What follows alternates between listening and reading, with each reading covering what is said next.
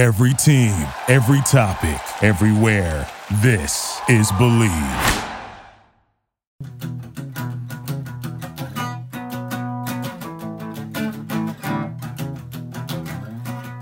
Jim Gray. Hey, hey. Talking about Gray.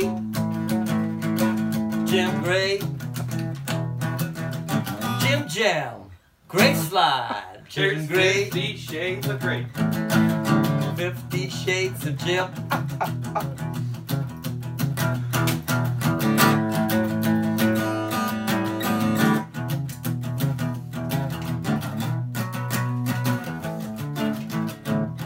Skateboarding football fans, the wait is finally over. Football is back. You might not be at the game this year, but you can still be on the action at Bet Online. I know I'm going to bet more when they add a wager for when the cardboard cutouts start a fight with each other. Then I'm going to be super stoked. So from game spreads to totals, team, player, and coaching props, Bet Online gives you more options to wager than any place online. And there's always the online casino as well. It never closes. So head to betonline.ag and take advantage of all the great sign-up bonuses. Again, that's betonline.ag and sign up today. Bet Online, your online sportsbook expert. All right, well, welcome back to another episode of Believe in Skateboarding. Yeah. We're going to start out with the stupidest question ever written, but it's all about my show. Who's that? I'm Jim Gray. Who the hell are you? Jim, tell me about yourself.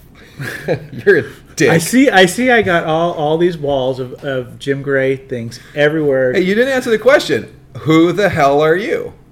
My name is Donnie Spada. Donnie Spada. Yeah. Let's talk about the rhyming names. I like that. Donnie, Lonnie, Ronnie, Franny, Zonnie. Yeah, I have a brother named Ron. I know.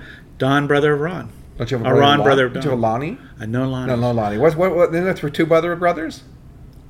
Well, no, but there's the Zapadas. Is that Eric Spada? Eric Zapadas. I remember Eric Spada. But they weren't related to the Spadas, the Donnie and Ronnie Spadas. So. All right, well, who I have with me today is Donnie Spada. Donnie is a member of the SAD Posse, which are the crew that local Sadlands. I was sort of like a semi-honorary member because I came enough, but I didn't hang out there all day long. Right? I just showed up and I had lots of great sessions with you guys. Yeah. So let's start there. Let's talk about your history in skateboarding. My history in skateboarding. I was lucky enough to grow up I lived about a block away from Sadlands. And to me, it was like when I remember how I remember Sadlands is from the beginning, and it was Brookers Park, Boone Park. That's where we all know it from. But Neil later on named it Sadlands. But I remember my brother was playing baseball. The fields, the softball fields or whatever. Was that a junior high or an elementary school? No, it was probably. No, the school. It was a school. It was attached to the grammar school on one side, and then the actual big. That's a real baseball field that has grass and stuff. All that was part of the Brookers Junior High School, but wasn't part of Brookers. It was like all the high school teams would play there and stuff. So, but my brother was playing on the grammar school things where it's all skinned or softball fields or whatever, and it was for park and rec, and I remember them building the park, and I don't remember what year that was, or if the park was already being made. But I just remember how I discovered it was we were like, oh, look at that construction walking over this hill, and you watched them building it. I kind of remembered it, because I was such a little kid that I didn't really know what was going on, what they were doing. Yeah, so how old are you today? I'm 52, I think. Okay, and I'm 57, almost 58. So I could have sworn you're a lot older than me. No, I'll be 58 in December. You sure? I know, I swear. And I probably went to Brookers Park first when I was 14 or something like that. So you would have been 9 or something. Probably 8 or 9 years old. I wasn't skating yet. Because I went there long before they called it Sadlands as well. It was called Brookers Park. Yeah. In fact, the first company I rode for called Pro-Am used to have team practice there. And I remember that, which is crazy because, well, I don't know if this can lose, but I remember going back to I remember going and seeing, going over this mound of dirt and just going this massive mound of dirt and just going, what's going on here? And somebody goes, oh yeah, they're going to build a pool there. And I'm like, a fucking pool? Like a swimming pool? We get to all swim and go public pools? This is going to be awesome. Well, that didn't happen. That turned into the basketball courts, which makes sense because of the walls that go around the basketball courts with the concrete.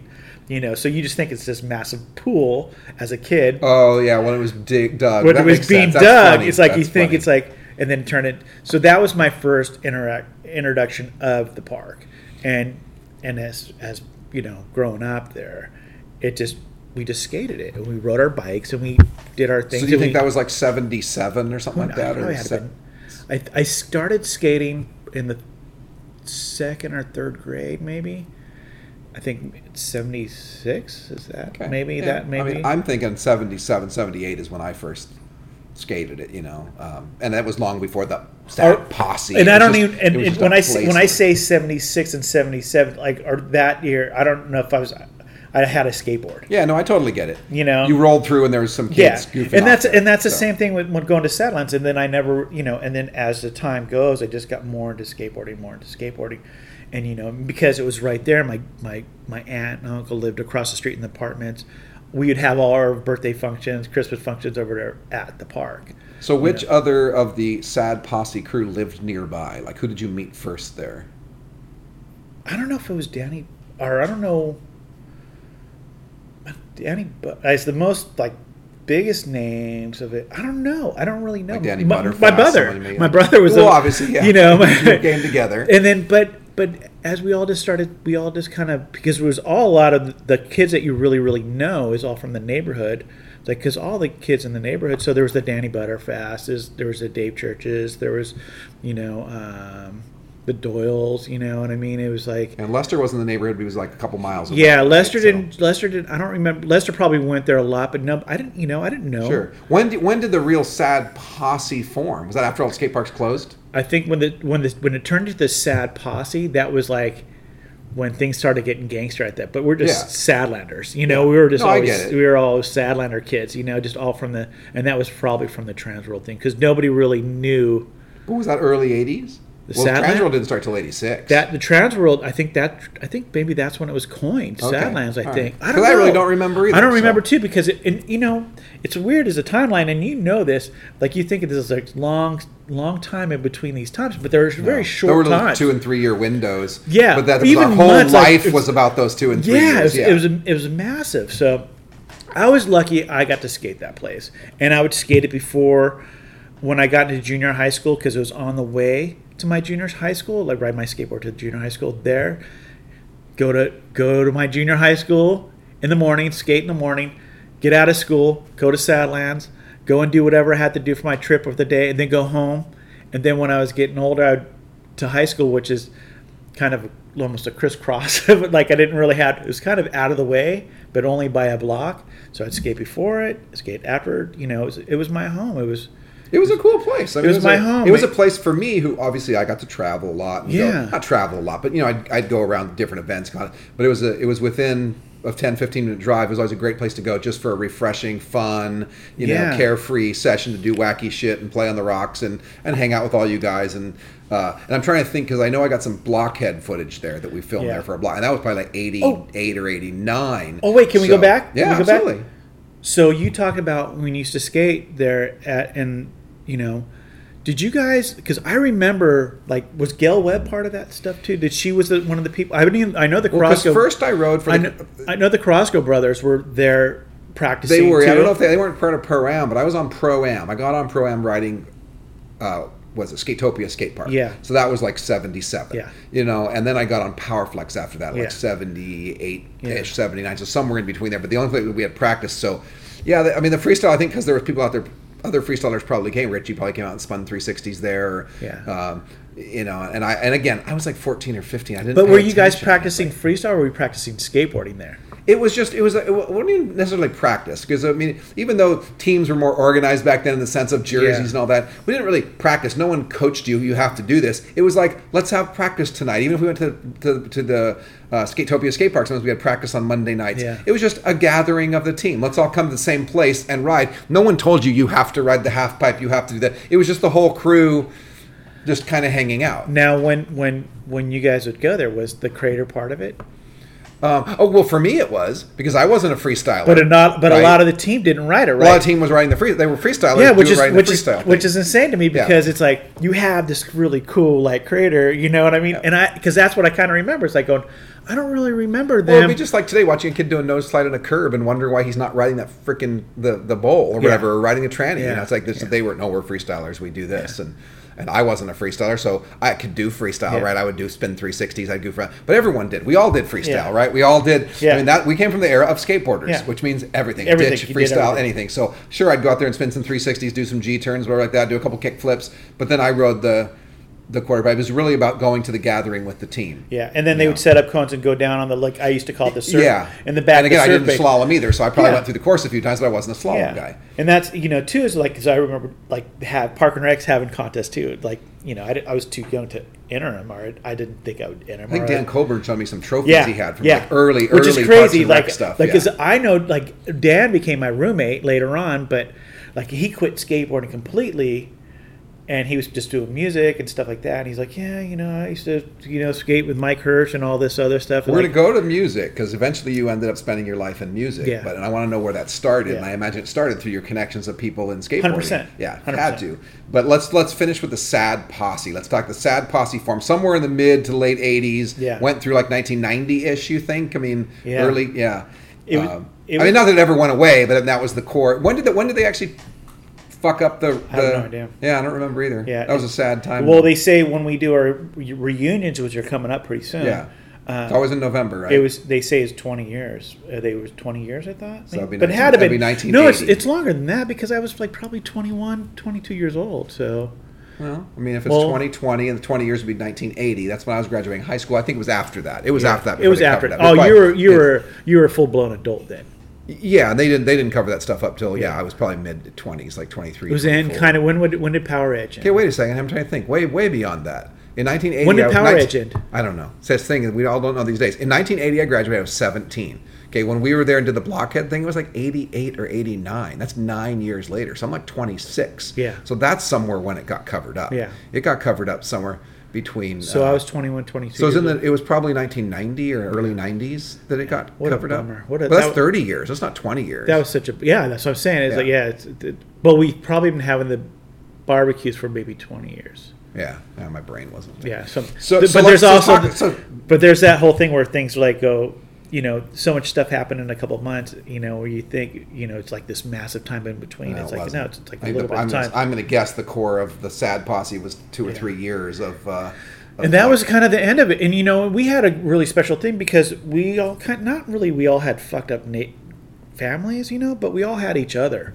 And we always had this thing where after every Thanksgiving or Christmas, we'd all end up there. We'd show up because we'd be like, oh, okay, cool. Look at these cool stuff we got. We got brand new shorts. We got our new Vision shoes and all. Like, check out my new Airwalks or whatever. Well, that's the thing about skateboarding. Skateboarding has given me and you and lots of other people another family. Yeah. A lot of people had their high school and then it ended. Even the jock football dudes, they still talk about that game in high school. Yeah. That's it. It all ended. It went away.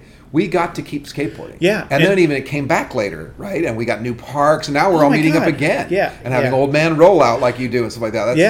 And that's the thing is like I've never stopped. I've stopped hanging out with people from my high school, but I still have my You're right. And I have my a handful of skateboard people friends forever. I talked to from high school. I probably see a few more because of Facebook and stuff like that, but I don't really communicate. Skaters from way back when, like I said, I'm on Instagram the other day talking to Dave Church. You know what I mean? And when I was in Salt Lake City 10 or 12 years ago, something like that, I met up with them. And you know what I mean? Like so skateboarding is a life family. Whenever I travel through. And, Dave Church is one of the biggest inspirations for me because I was lucky growing up being in the whole punk rock thing and Dave being the first kind of punker kid that was the first one I saw with the shaved head or whatever and hanging out with probably Neil and all that at that time in Skate City and Dave was like one of those guys where I was lucky to live like 3 houses down from Dave and we would just go and I kind of was like this little kind of scared of him, because he was different. But I would like the same stuff. Great style, man. But he was older, you know what I mean? He wasn't that much older, but he was the same age as my brother. But 2 years is a big difference to back then. And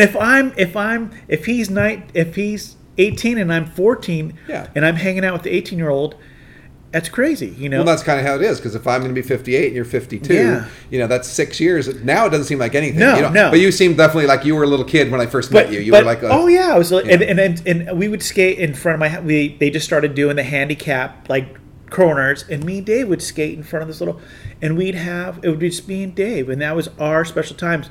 So when I got into high school, I was lucky enough to fucking have Dave Church, punker kid, and here I am coming in, not get fucked with. It's good when you're a freshman to know the it's a seniors good when or whatever, freshman, and you know the guys that are running the school, and it's like going. There's no like people go, yeah, I got fucked with when I was a freshman. It's like no, because you know what? I was friends with all those guys because of skateboarding. They had my back. That's good. You know, and I was lucky to have Dave. You know, Dave's a very important person in my life. So.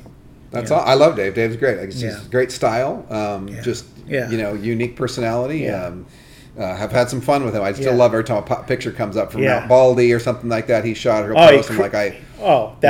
Him doing that front side at Baldy on the flat wall. It's awesome. Oh, gnarly. Yeah. So talk about some more Sadlanders. Let's list off some of your just Sadlanders you remember. List off some of the crew. Woody. Woody was great. Do you remember Woody? Kenny Woods? Had long hair. So many people, when I see their face, I know them, but I don't remember their names today when I see them. So I'm sure I do. God, there's so many. It's so many. Greg Hernandez. We could do a whole podcast about Greg Hernandez, but Dave Church. Church. Obviously, Neil Blender. And that was the thing too. Lester Kasai. Well, Neil was rad because he would skate the weirdest thing. Like he didn't skate the normal. Like he would skate the. Remember? Okay, so you had The rad thing about Neil is like he would show you how to ride other parts of the crater lines that you didn't expect. You just go, whoa. Okay. I don't think I ever saw anything better there than Neil doing full 360 slides around the craters and like coming out fakey and shit. And, he mastered that thing. Yeah. You know, I remember the first time when I saw Neil riding Indies there, and I was tripping. I was like going, "Oh my God, he's riding Indies. That's not." And like, oh, that was a weird thing. That's how they built their whole company. Yeah. They picked off tracker riders. It was equally as much of growing their brand as it was putting a knife in trackers. Yeah. So they always went for trackers, long-term guys. So. But Neil killed that place, man. Well, Neil killed everywhere. Yeah, and so did Lester in his different way. Lester rode it like a little miniature vert park. You know what I mean? Oh my God. Big airs and inverts. And Lester ripped it. John ripped it. John ripped it. My brother ripped it. I had so much fun there. Kenny Clark, Danny Butterfast. You know, I mean, there was a lot of rad skaters, and then Psycho Dave, another person that just killed, like just ripping it 100 miles an hour, just get out of the way. You know, and that was But I was, we were lucky because a lot of people came and visit us. Yeah. You know? Oh yeah, no, it was, and like I said, I visited more often, so I felt like I didn't live far, so I'd come up there and pass through. But I mean, you guys definitely were a tight crew, but I knew everybody enough to where I felt fine when I went in there. But I stood out in my own way because I was, I wasn't part of the posse. Yeah. So guys would fuck with me a little bit in a fun way. But you also were part with Lester and all those guys. Oh yeah, right? no. So it's like you already, And Neil. I mean, Neil and I rode for GNS. Lester and I rode for Tracker. We traveled together. Yeah. So actually, in the mid '80s, me and Lester traveled extensively with Gotcha. We both rode for Gotcha. Yeah. That was the Gotcha days, and him and I were on a plane every other weekend going to some demo somewhere. So it was you were already kind of in.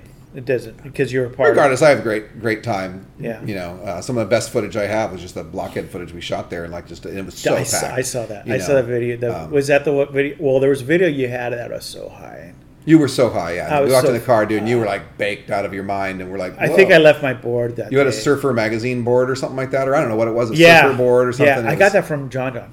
Pretty classic. When he worked at the skate shop. That was funny. So all right, so let's talk about your transition. So Donnie obviously spent the majority of his adult life working in the music business. Yeah. How did you get...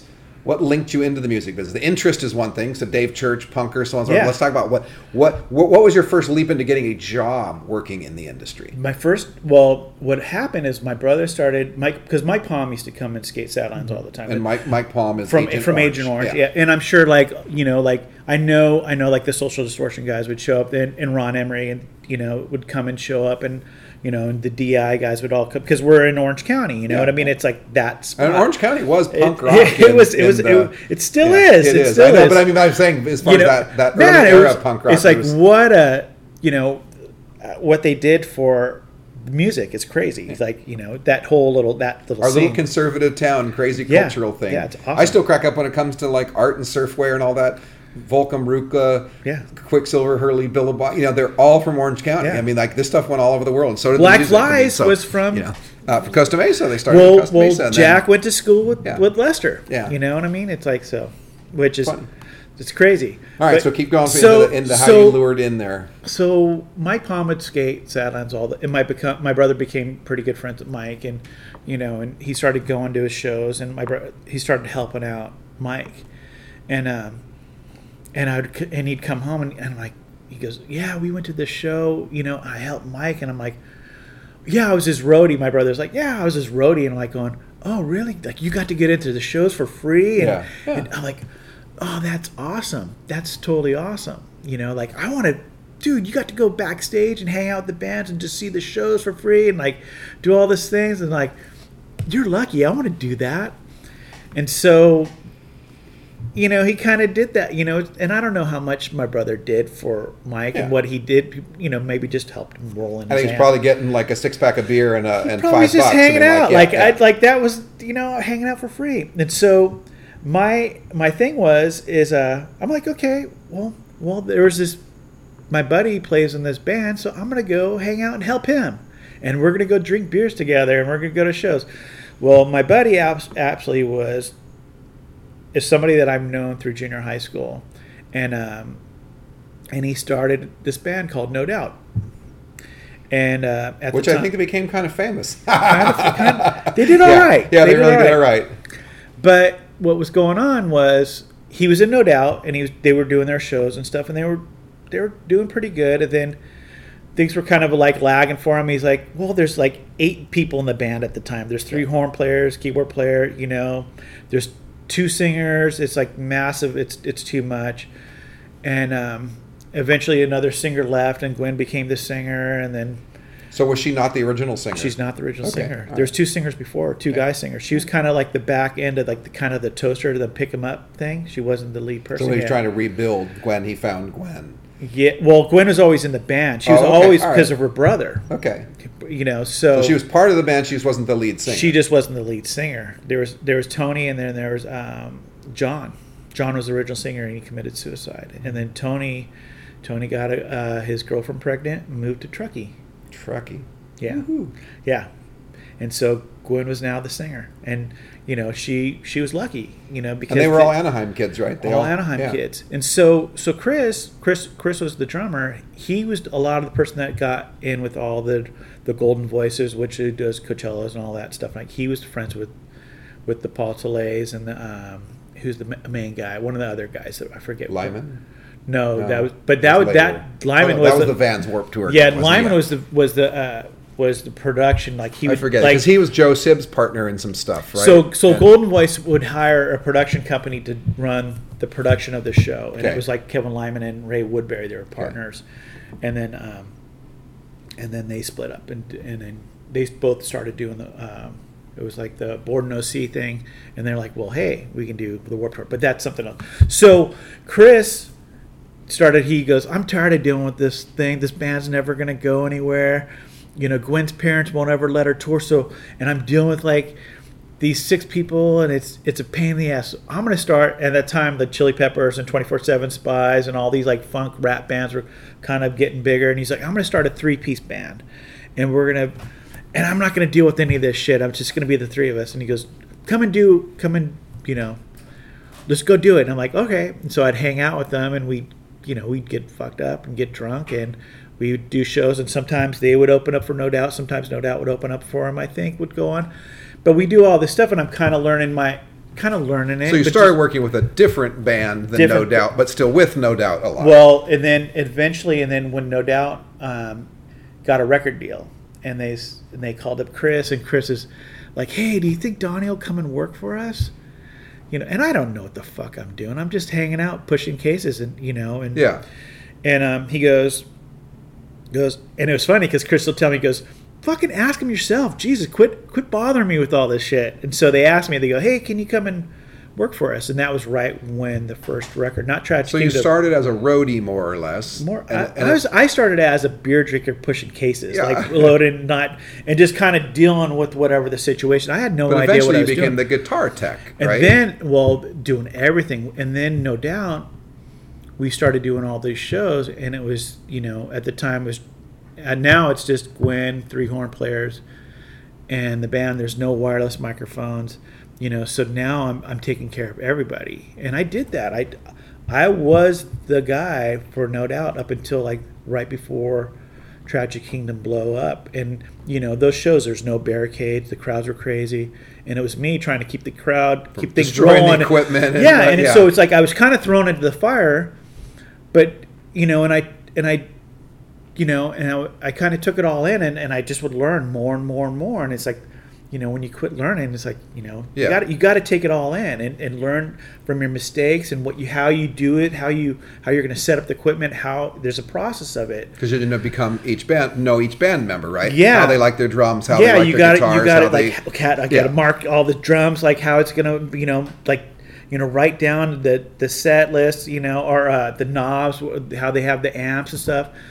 And then when No Doubt kind of was starting to blow up, we're starting to do these festivals, like the K-Rock Acoustic Christmases and all the big, so I was being thrown in No Doubt before Just a Girl kind of hit the radio. They were kind of getting thrown into all these things. So it was like we were playing shows. Was that their first huge hit? I'm Just a Girl? Yeah, Just a Girl was the first hit, and it was kind of coming up, and K-Rock was, and they started getting offers from all, because that's how it works. It's like, the record companies go, hey, we're going to do this, and once K-Rock plays it, at the time, once K-Rock gets it on their thing, it goes across everywhere. Sure. Everybody picks up the record, all the alternative radio K-Rock stations. was cutting edge, leading. K-Rock was cutting edge. It was amazing back then, but now it's kind of, I don't know. But it's a different world now. It's totally I different. remember as a kid just listening to they were for alternative music. They were. Yeah. Rodney on the Rock introduced stuff first, like I saw, and I'm stoked. We'll talk about that later. You were on Rodney on the Rock, which stoked you out. But I remember going to, I was watching the Go-Go's at like Perkins Palace when they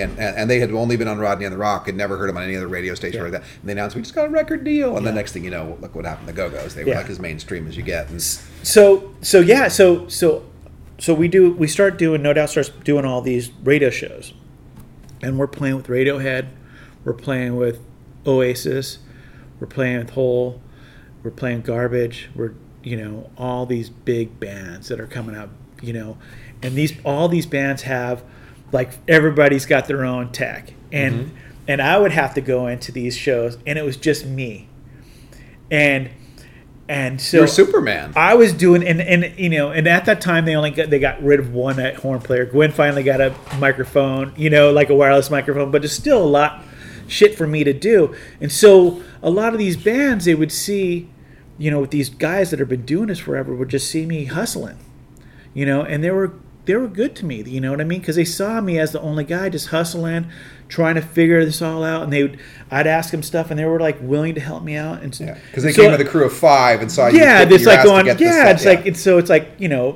just like going, all right, he's fucking busting his ass, man. You know what I mean? And not only that, is Gwen's running up the, climbing up the charts and. Well, no, she's climbing up the thing where the lights are held, the lighting trusses, and she's a performer, man. Yeah. That band, she's great, but that whole band as a band is amazing live band. Well, you invited me to a private show once at the Forum, I think. Yeah, we're getting ready to do a show. And I thank you for that again. My daughter loved that so much. It was a great thing as a dad to tell your daughter you're bringing them to a private show, and they were getting ready to warm up for a tour, and they were amazing live, and they were amazing. And that was a totally different vibe. That wasn't as, back then it was they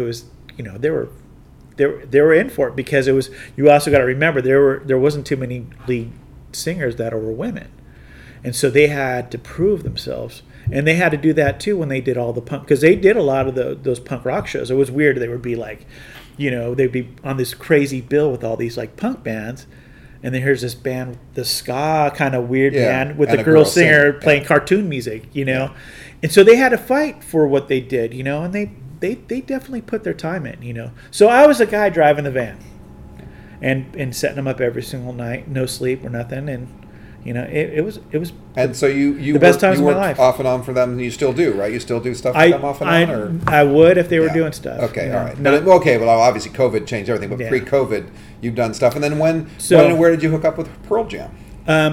because it's one of those things where you start working for a bunch of different bands. You meet on tour, I assume. And you meet on tour and you meet other people and stuff like that, and next thing you know, you're working for 311 as they're blowing up, and then you're working for the Offspring as they're blowing up, and then okay, so how do I find this? Well, this guy, he worked for this person does.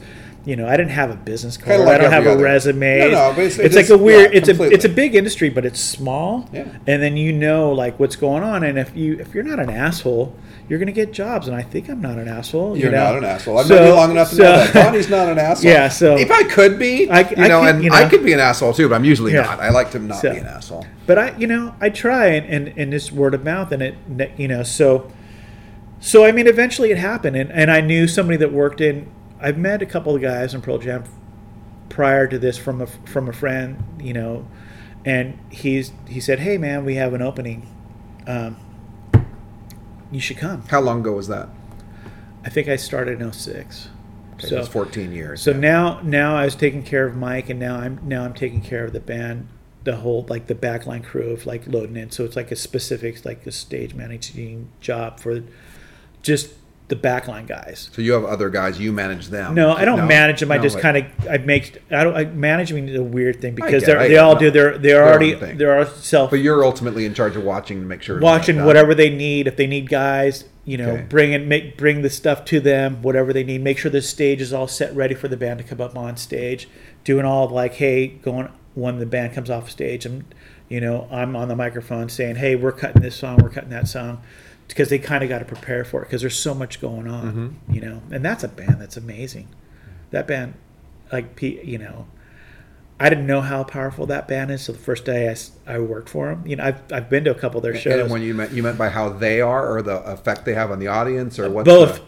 I remember the first show I ever did with them was in Canada. And I was just tripping out because it was heavy. You know what I mean? It's like the you can feel the tension from the crowd and what they give to the crowd and what the crowd gives back. Yeah. And the vibe changes in the room because you're preparing for the day. My days start at 8 o'clock, 9 o'clock in the morning, loading in until 10 o'clock. And the band goes on at 10 o'clock, and I'm not getting done till 1 or 2. I'm falling asleep at 3 because we're all after the show. After we just threw everything up together, did the show for 2 hours, then we tear it all down, and then we go on the bus, and you have pizza, and you sit up and you go, did you see that asshole? That guy helping us? That guy would not listen to us. He was wasted, or did you see this? Or we talk about the show. So it's a wind down, and that's where drugs come involved. And people get, people sometimes people don't go to sleep, but I've been pretty lucky, and so. But it's and it's trippy to me because skateboarding transcends so many things. Yeah, I've skated with Jeff Ament, and I've talked to him around town like that. I've never seen Pearl Jam play. You know what I mean? I've never, I've heard some of the music and whatever. It sounds great to me, but I've never been. It's weird. I've never been a music fan. Yeah. I love music. I usually listen to other people's music, and we all think different ways. Yeah. I'm like a numbers guy or whatever. I'm a weird guy in my own way. I love skateboarding, but I've never. I think because I got sponsored and all that so early, I never became too much of a fan because I knew what it felt like to get fanned on. It was kind of, so I never tried to be that to someone. But through skateboarding, I've met all these crazy people in the music business. And it's really cool. Jeff's just one of them, it's weird though. It would be weird to go and see someone that you hung out and skated a pool with in a stadium with 50,000 people and the crowd on their, you know what I mean? That's just so bizarre. Yeah, and that was a cool thing because when Jeff, when I came on, I took care of Mike, which is on the same side as Jeff, and so Mike would, I get talking to Jeff, and I'm like, oh look, I see you on your bass, you got that Neil Blenner sticker, and we talk about skateboarding, and Jeff is a fucking solid dude. You know what I mean? Look at you can tell he's not only is Pearl Jam, they give back so much. Yeah. But they also do their own things that people don't really know about. Jeff does in skateboarding, man. He gives away so much stuff in Montana. He's helped those guys so much build skate parks, and we're lucky to have Jeff. Yeah. You know what I mean? It's like he's talking about giving back. You know what I mean? It's like he gives back, and it's and I'm. Yeah, I remember. Also, I remember when me and Jeff first time we ever went skateboarding together. I remember he goes, "Hey, we're taking the bus. You want to go? I'm going to go skate. Stop at the spot. We're going to go skate. Do you want to go?" I go, yeah, let's go. And it's like, okay, so I remember people going, "Don't get him hurt. Don't get him." And I was like, I'm like, dude, don't blame me. Like, I go, dude, I'm not the one. I'm not. He's asking me, and I'm not. He's going to go no matter what. It's like I'm not. I should be more worried about if I'm going to be, because I don't know if I'm going to be able to afford it if I get hurt. Sure. He can afford to get hurt. Yeah. I except for the concert getting canceled or something because he can't. But he can afford it. Yeah. It's like, but I can't because I got to pay rent. So, but yeah, I mean, that's a great. I love that. Skateboarding has a really huge influence in music. I mean, it's just I told the story to a few people, but. My buddy from Nixon Watches calls me. He goes, "Hey, one of the Beastie Boys wants to skate that Malibu pool. Can you help arrange that?" And I'm like, "Okay." He goes, "Well, here, call my friend John Silva, and I go, but don't worry, he'll answer your call. He'll fan out on you more than I'm like, "Really? What?" He goes, "Oh, he's a skateboarder." And I'm like, okay. So I call this guy John Silva, answers the phone, great conversation. We didn't skate then, but like 6 months later, I ended up hooking up with him and skated the pool. Didn't really pay that much attention to who was John Silva. And then later I looked up John Silva management. It was like, whoa, the Beastie Boys back, Foo Fighters, Nine Inch Nails, there's 16 bands that he manages. I'm like, cool, you're a skater. I'm riding a backyard pool and you're grinding. I didn't know he was a skater. I skated Malibu with him. Wow. Yeah, and then Mark Ryder, who's the Metallica's manager. Yeah. He's a skater too. I skated Malibu with both of them. I remember when we'd come over, when I first started playing guitar, we would have these little jam sets. They'd be inside my house in Anaheim, and it'd be me and my brother, and I don't know if we would have a drummer or whatever, but Terrence would come over. Terrence was working at, I don't know if he was working Terrence at Yoshizawa, Lester Kasai's cousin. So Terrence would come over to the house, and we'd go to Shakey's Pizza and do a bunch of lunch, and we'd all eat. And then we'd go, and then we'd go like Terrence would always go, "Hey, let's go down to this pawn shop," and we'd look at guitars, and I would just like, oh, okay. But then Terrence hooked me up with my first guitar, and so we'd have like these like jam sessions, and we'd get all gothy, and he'd delay pedals, and then Adrian Domain would show up, and then Adrian would bring Elwood, and Elwood's another guy that does what I do, but Elwood has has a mat like Joe Perry's tech, and he was Joe Satriani. I think it was Joe Satriani or Steve Vai's tech, probably both, and now he's like Billy Gibbons' guy, but he's a skateboarder too. And I remember when you seen all those bone stickers all over, I think is Adrian's guitars or one of those guys' guitars or however it was, is because of Elwood. It's funny. The tie-ins are funny. I mean, and he would come to my house, and then I remember one time he was working for Puddle of Mud or whatever. And I was doing a radio festival with the Offspring in like London or something like that, and he's like, "Oh, remember I came over your house? We jammed." And I was like, I was just I didn't, you guys were using my house. I didn't know how to fucking play. Yeah. What I mean? But how fun is I got a delay pedal. But it's weird how skateboarding and music is so important to me. I mean, I go to Ohio every year for this. It's a group called the Welfare Line Skateboard Collectors. A bunch of rad guys. They've flown me out there every year.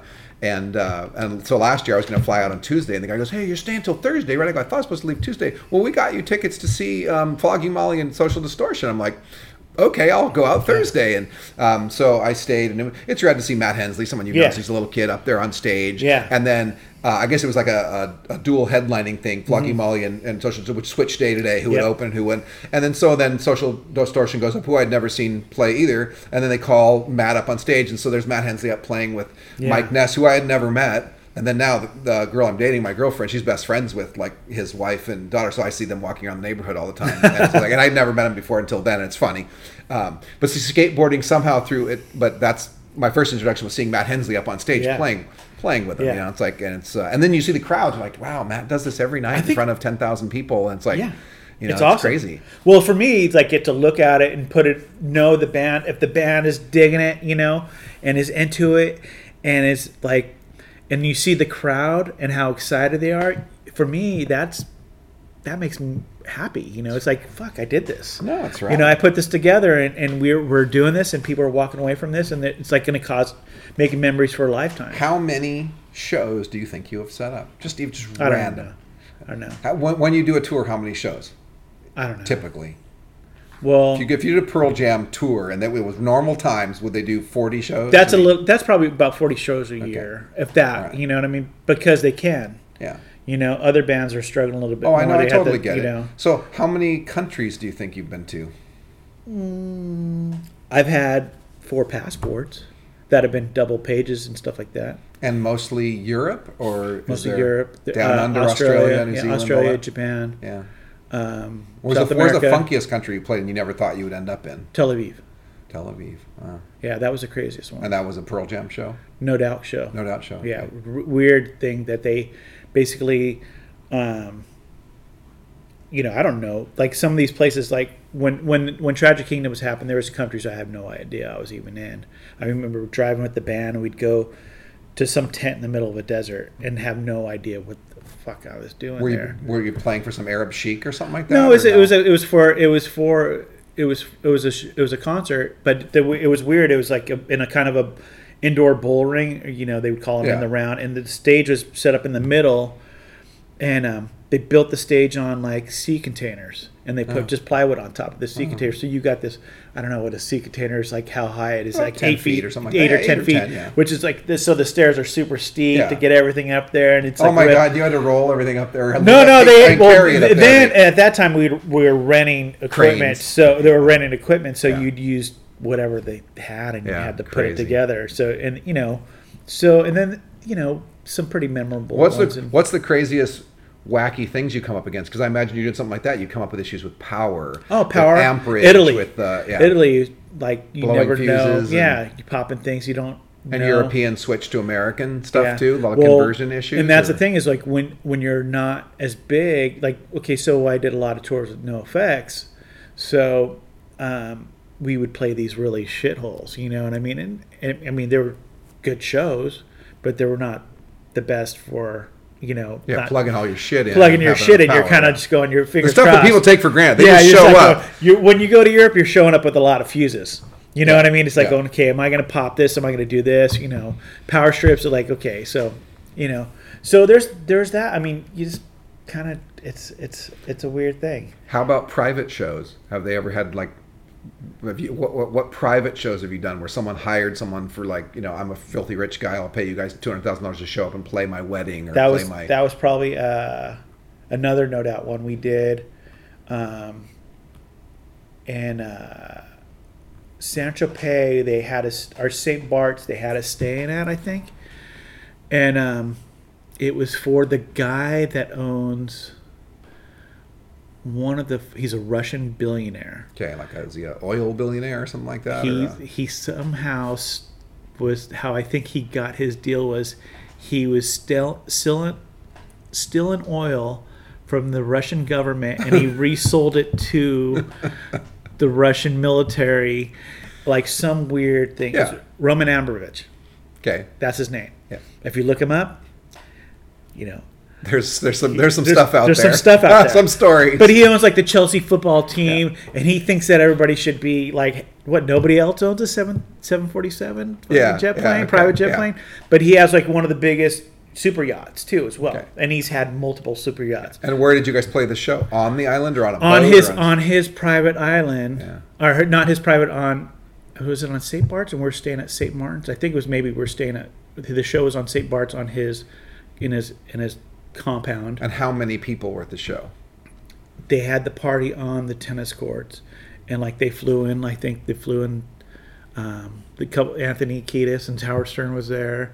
The Buena Vista Social Club played on the other side of the tennis courts, and it was crazy because Beyonce and Jay-Z was playing another party on that same island, and they couldn't get the gear in at a certain time because there was this massive storm coming in. So everything was shut down for a little while on New Year's, and so all the gear was getting taken forever to get there. Food for all the parties going on was taken. Everybody's private fucking super yacht was out there, and when I went in there, I took a helicopter like a little small helicopter from the island from St. Martin to St. Bart's, and you know how there's the 10 craziest airports. Oh, where they drop This in. is I think this is the number one. This is the one where the planes come right over the sand It goes and land right on the runway. straight, like it goes down the cliff Yeah. and right on the thing. Oh, So, yeah. and then on the way out, we had to take we took the boat's tender to get back to the other island with all the rest of the crew. And so I don't know if you know what a tender is. It's like what a super yacht. They have the other big yacht that goes with it. Yeah, like there's crew, the support crew. It's their limo. basically and their toys too. It's the limo that comes from their super yacht onto the island. So it's not made for rough seas, and it's just this. So on our way back to the island, it was just gnarly rough seas where I don't think the guys that were driving the boat, I don't think they said, yeah, we shouldn't be doing this right now. Yeah. You know, we had to go from one and then next, and so that was when we went in the day before and set up everything else to do the sound check. And was this party for 500 people, 1,000 people? Probably 500 people. Okay, just. But I remember going because we were waiting for the gear to show up, and me and one of the sound guys go, hey, let's go check out the beach. It's right there, and we're walking towards the beach, and all of a sudden, like 3 armed guys come with guns. Yeah. And I said, what are you guys doing? And I go, oh yeah, we're going to check out the beach, and I'm like. They go, no, you can't be here. You need to go back to your compound.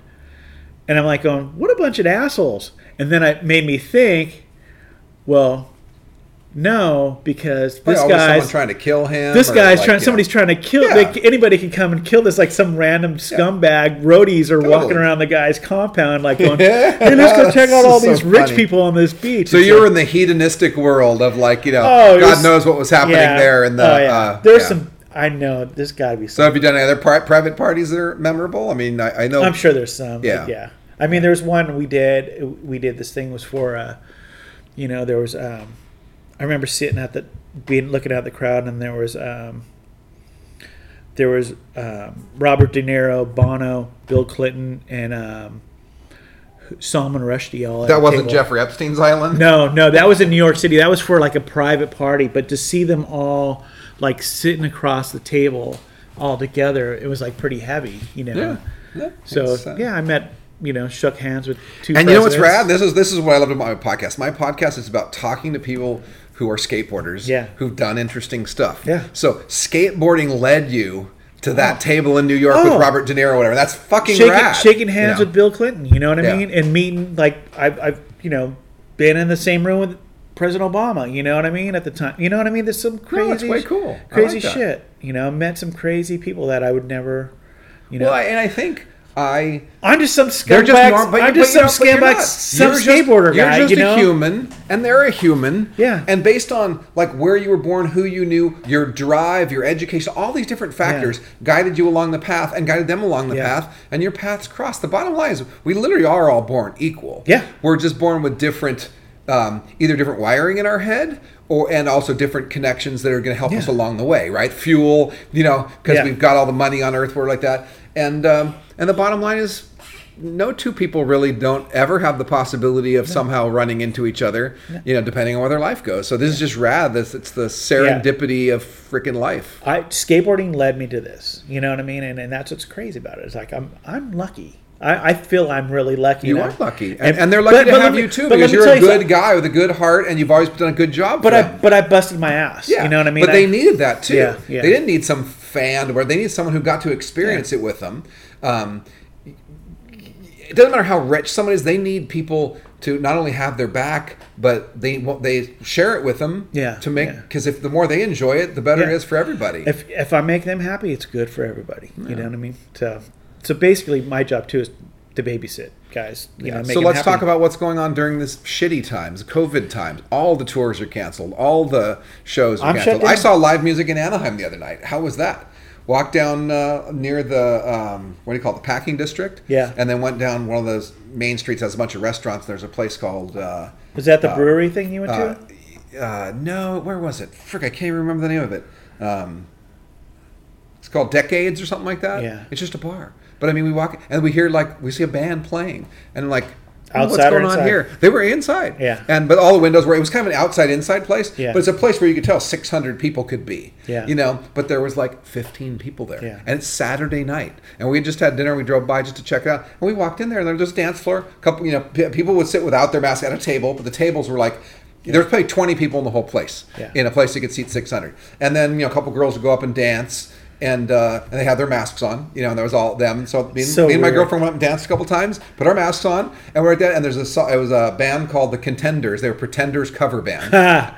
And so for like an hour, we sat and we were just stoked. It's live music. We're watching live music, and there was this unknown little secret because there was like only 15, 20 people in the whole place. Well, it's crazy because of this, because everything got shut down for the whole industry, music industry, and But that made me wonder: is it allowed to be open now? Were they violating a law? I think so. I think and Orange County, Orange County's a little bit loose about everything too.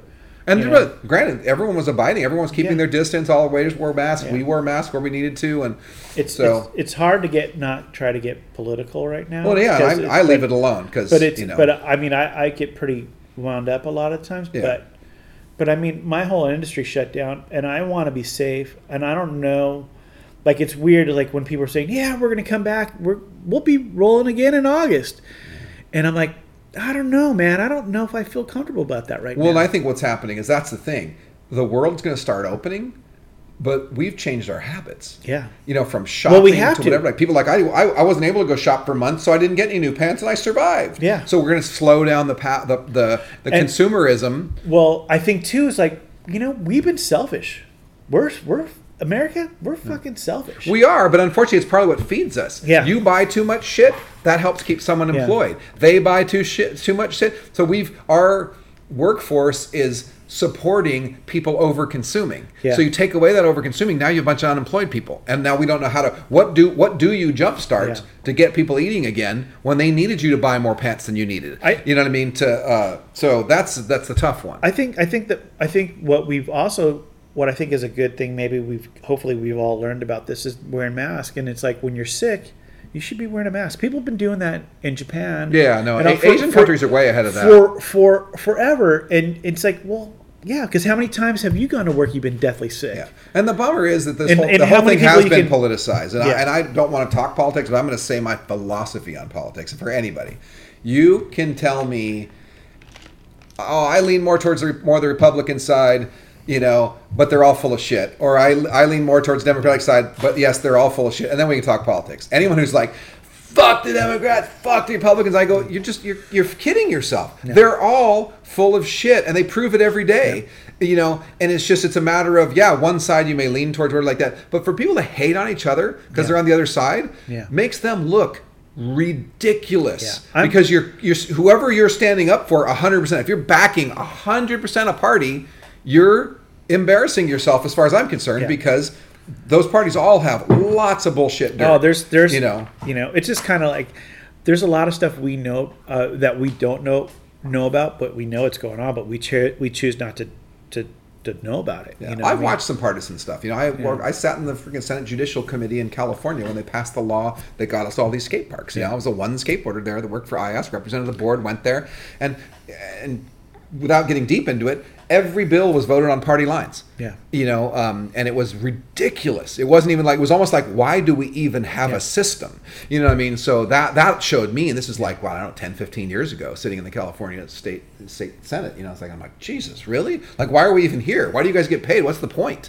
I mean, I would totally revamp politics. I would make the voting blind and release the results when someone leaves office so you can see what the record was. Yeah. But it should all be electronically done so they vote on issues. Yeah. Bills, as far as I'm concerned, should be created like on a joint system, all logged in, where someone has an idea for a bill and they all add to it and they modify it till they all agree on it and vote it or vote it down. The fact that it's introduced by a party or backed by a party or it's going to be voted on by a party makes it bullshit from day one. Well, I think too is like when you go on TV, the ads, it says vote yes on this, but it actually means no on that. Completely. And it's so confusing because it screws with somebody's like, because you should be voting for like no, I vote for no smoking, but no smoking, but it says yes, yes, it says yes if you're for no smoking. It's like, and I think it's really, I don't think, it is very confusing, and it's fucked up on how, and that's fucked up with a lot of these bills. They're so intertwined, and I think it's.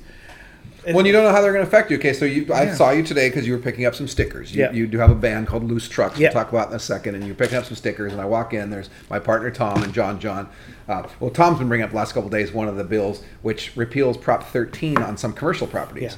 Well, the building we're sitting in here was built by this guy's family 40 years ago. So it probably has a very low tax base. Yeah. If they take his tax base from $5,000 a year to $105,000 a year, that's going to, all of our rent's going to get doubled. Yeah. You know what I mean? And they're like on that bill, oh no, it won't affect rents whatsoever. It'll only affect a handful of large corporations. Like, are you effing kidding me? What kind of crack are you smoking? So now I get all interested and I have to look into it. But there's so many little backdoor sneak-ins that they, that they do. So yeah, politics is kind of a full of shit. Yeah, full of shit deal. So let's get rid of politics. We'll move on from. Well, politics. I just think I'm just trying to hopefully I vote for the right thing, and I vote for my gut feeling is I'm like I vote for, like, for me it's more of the person than now. I agree. You know, it's agree. like, and unfortunately, as you get older, you do learn that. Unfortunately, because we are in a party system, if one party shifts power to the other party, the other party just takes over. They're not working with each other. They're not working for the good of us. No. They're working for the good of their agendas. Yeah. I don't want to vote for people with agendas. No. I want to vote for people whose only agenda is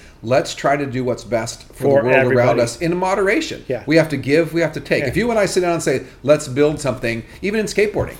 You know, skateboarding is a great example. There's people who want street plaza, people want pools, people want pipes. I would never build a park that was just one. No. Unless I was getting I would let's all agree, let's try to make sure we get something for everybody. Make it all like... Politicians would be, if I'm a Democrat and I'm a street plaza guy, you're getting all street plazas. Yeah. If I'm a Republican and I'm a full pipe guy, every park's having a full pipe. It's like, well, no, you're trying to shove something down our throat when that's not what society needs. It's more, my thing, it's not just America.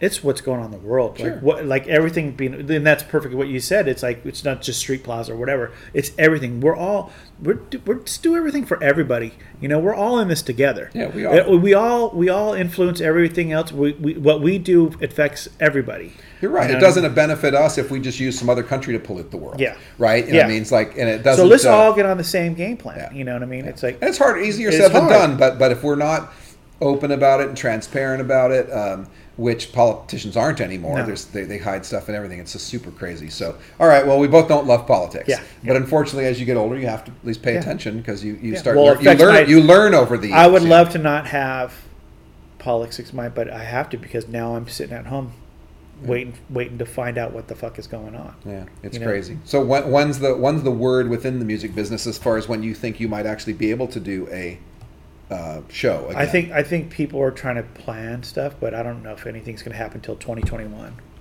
At least in probably maybe the middle of 2021. You know, it's I don't know. It sucks for me because I have a specialized position. You know, my job is, so it isn't like I just go and pick up a job somewhere. You know, this is what I've been doing for 25 years, 30 years, you know.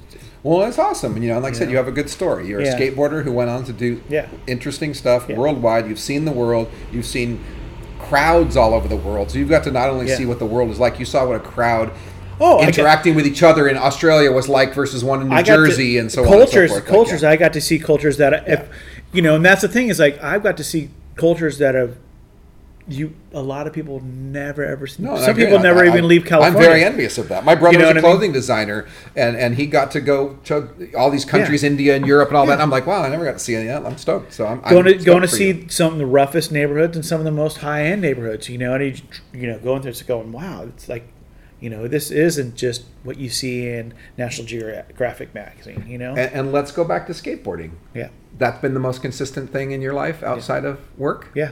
And your connection to your friends. Every single day, I think about skateboarding. And you started a few years ago. You called it the old man rollout. I'd join in every once in a while. And that's the greatest thing because we'd go. What would happen? We'd only do it when school was in session. For sure, because it was like, okay, Wednesday 10 a.m. Fullerton. I remember wherever it was. Let's meet at Fullerton. School's in session, and then we go. Well, let's not have it because school's out. Because when now you're parks older, are starting to open up. It's about time to do an old man rollout somewhere. But everybody's homeschooled, so a lot of kids get away. So, but we'll figure it out. Might have to go earlier in the morning. Yeah, might have to start at 8 a.m. before. But it was fun because it's like all guys that I would grow up and people that I know from the music industry too. We'd all get together. It's like going, and they're like, and guys would go, well, I haven't skated. And I'm like, well, look, Fullerton's great because it's like surfing. It's like a giant wave. You can just ride it and just kind of hit the banks. No, I like Fullerton works great. And you can go fast and and just take your time. Nobody's pushing in each other. And after we're done, we get to go celebrate and have lunch and eat. Agree. So it's awesome. So let's kind of end this with what you're doing today. You're in a band now. So you finally got in a band and you're playing your own band called Loose Trucks. Yeah. Gee, skateboarding influence maybe. Yeah. Loose trucks save lives. It's all like a new. Yeah. I ride my trucks looser than ever. I used to ride really, really tight trucks. Well, Now I ride very loose trucks. my son doesn't say I ride loose trucks because he weighs only 25 Kids pounds. kids dropped my board the other day at Santa Ana and said, "Oh man, your trucks are so tight." I go, "Geez, are you kidding? My trucks are wobbly." Because I'm a but I weigh 230 I'm a fat ass. pounds. It's like they're loose for me. Yeah. When I take it down a super steep hill, hell no. Yeah. I don't want to. I just cringe when I see people eat shit. But So this band is a bunch of skateboarders. it's guys that originally started out with started off with guys that skated Sadlands. Yeah. Me and Sal, the singer. Who actually worked for me for a while. Yeah, Sal. Yeah. He was the best employee we ever had. He I'm showed sure up when he wanted to, and sometimes he finished the job. Yeah. But we love Sal. Yeah, he's Sal. I've known Sal probably since the second grade, and we've been friends since then. And we had the first band we had. We did, he was in, and then, whatever, that went away. And then when we were doing the Old Man Rollouts, we had Boz, who's been around later on, Sadlander, and Lloyd, who was in the band. I love Lloyd.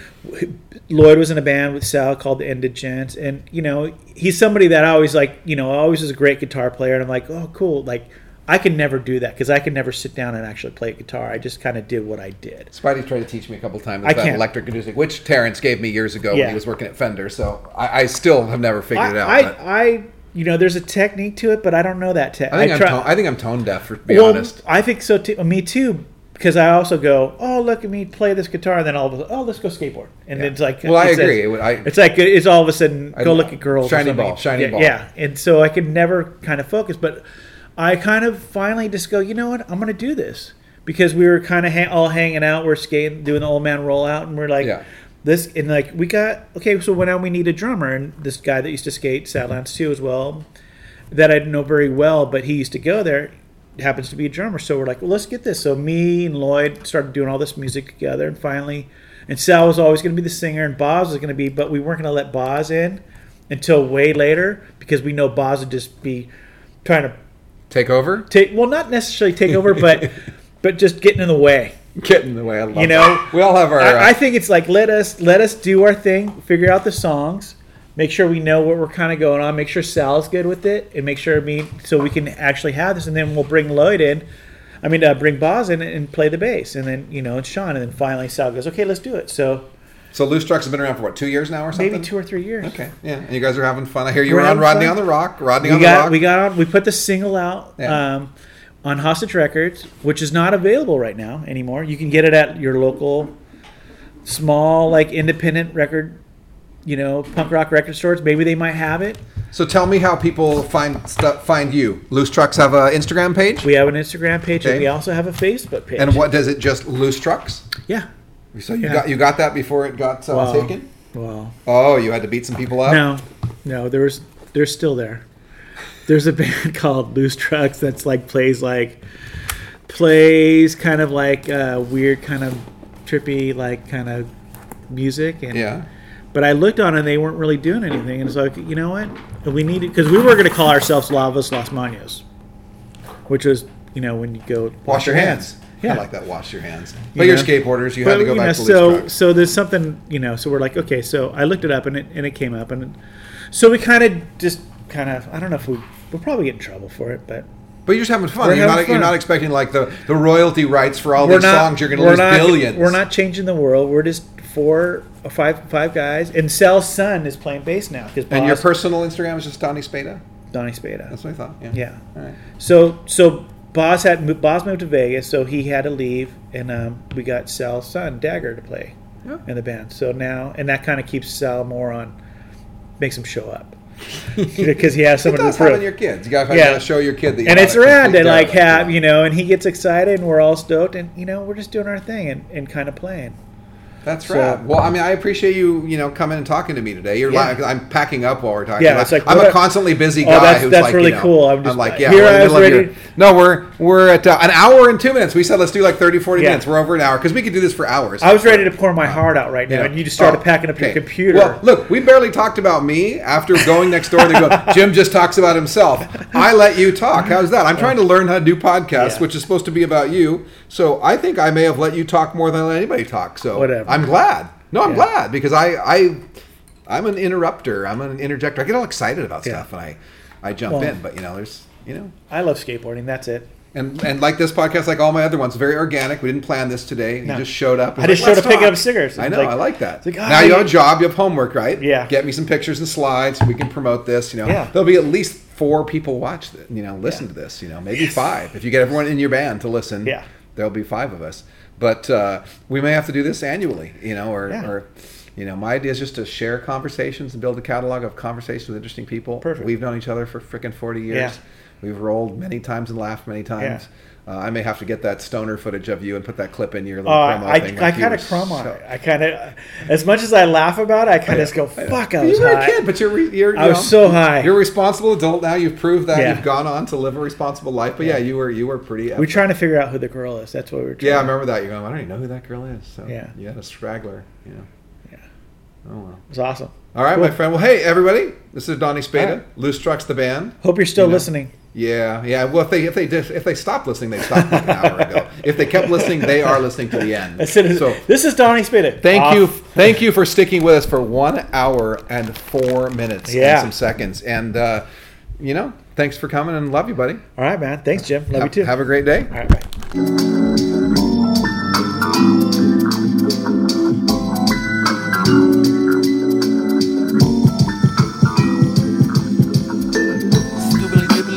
Wobbly dibbly dibbly dibbly wobbly dibbly dibbly dibbly wobbly dibbly dibbly dibbly dibbly dibbly wobbly dibbly wobbly dibbly wobbly dibbly dibbly dibbly wobbly dibbly wobbly dibbly. That was the Jim Gray Show. The Jim Gray Show. That was the Jim Gray Show. The Jim Gray Show. That was the Jim Gray Show. The Jim Gray Show. And a flow from intelligence. Let's go.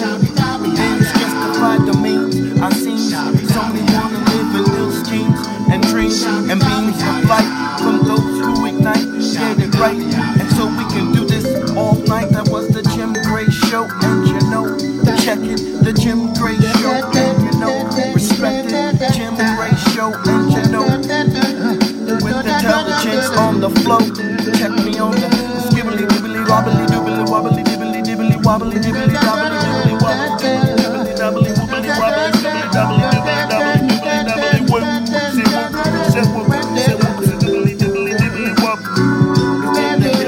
from never stop, can't stop, won't stop. Check me on the one, intelligence, like the sun always rising. Skibbly dibbly dibbly doo bop, skibbly dibbly dibbly doo wop, skibbly dibbly doubly wobbly dibbly wobbly dibbly dibbly dibbly. Jim Gray Show, it's the Jim Gray Show, it's the Jim Gray Show, it's the Jim Gray Show, and yo, it's the Jim Gray Show, it's the Jim Gray Show, and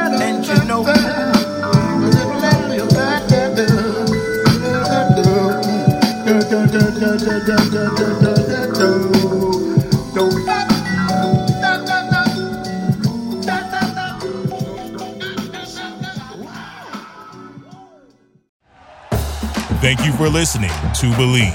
You can show support to your host by subscribing to the show and giving us a 5-star rating on your preferred platform.